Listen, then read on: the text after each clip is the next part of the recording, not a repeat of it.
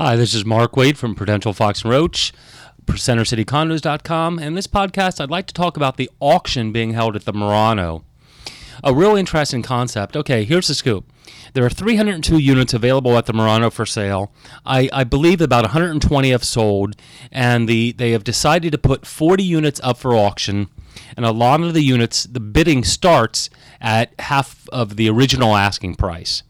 If the bids are not met, they do not have to sell them, but at a minimum, they'll have to sell at the minimum asking price, and I think those start at like $249,000.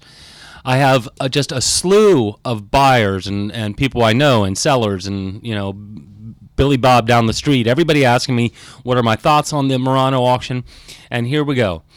I think it's a genius move. What it's done, you know, I was there on a Tuesday at 4 o'clock and the place was packed. I was there on Saturday and it was like standing room only. It's creating a lot of interest, and what it's doing, it's putting the sense of urgency back into the Center City buyer, which really has been missing for a couple years. You know, these days buyers, they'll go look at a condo and they like it, and then they go on vacation, they sit on the beach, and they come back 3 weeks later because they believe the condo will still be there, and there's really no sense of urgency on their part. Well, and that, for the most part, that's somewhat true.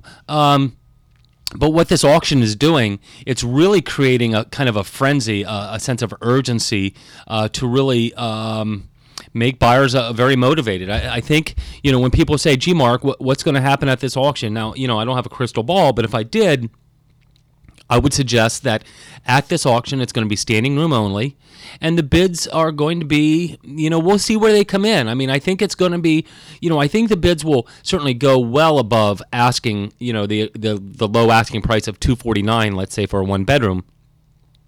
But I think that they will be certainly less than what you could purchase if you just went in there on your own and tried to negotiate with the seller. So I think the auction is very interesting in the fact that it's creating a sense of urgency.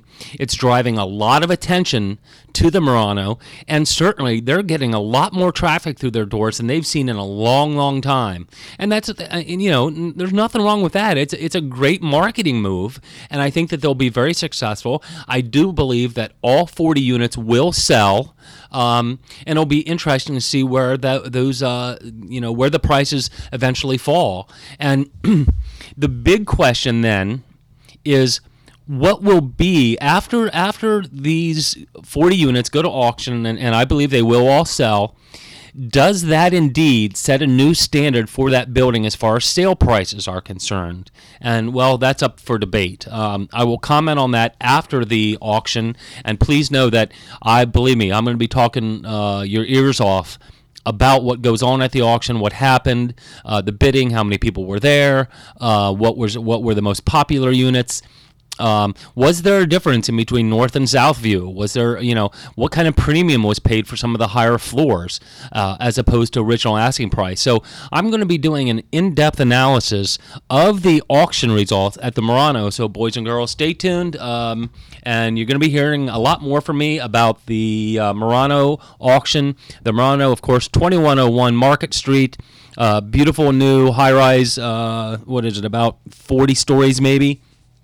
Addition to our skyline. So this is Mark Wade, CenterCityCondos.com. Stay tuned, boys and girls. Thank you.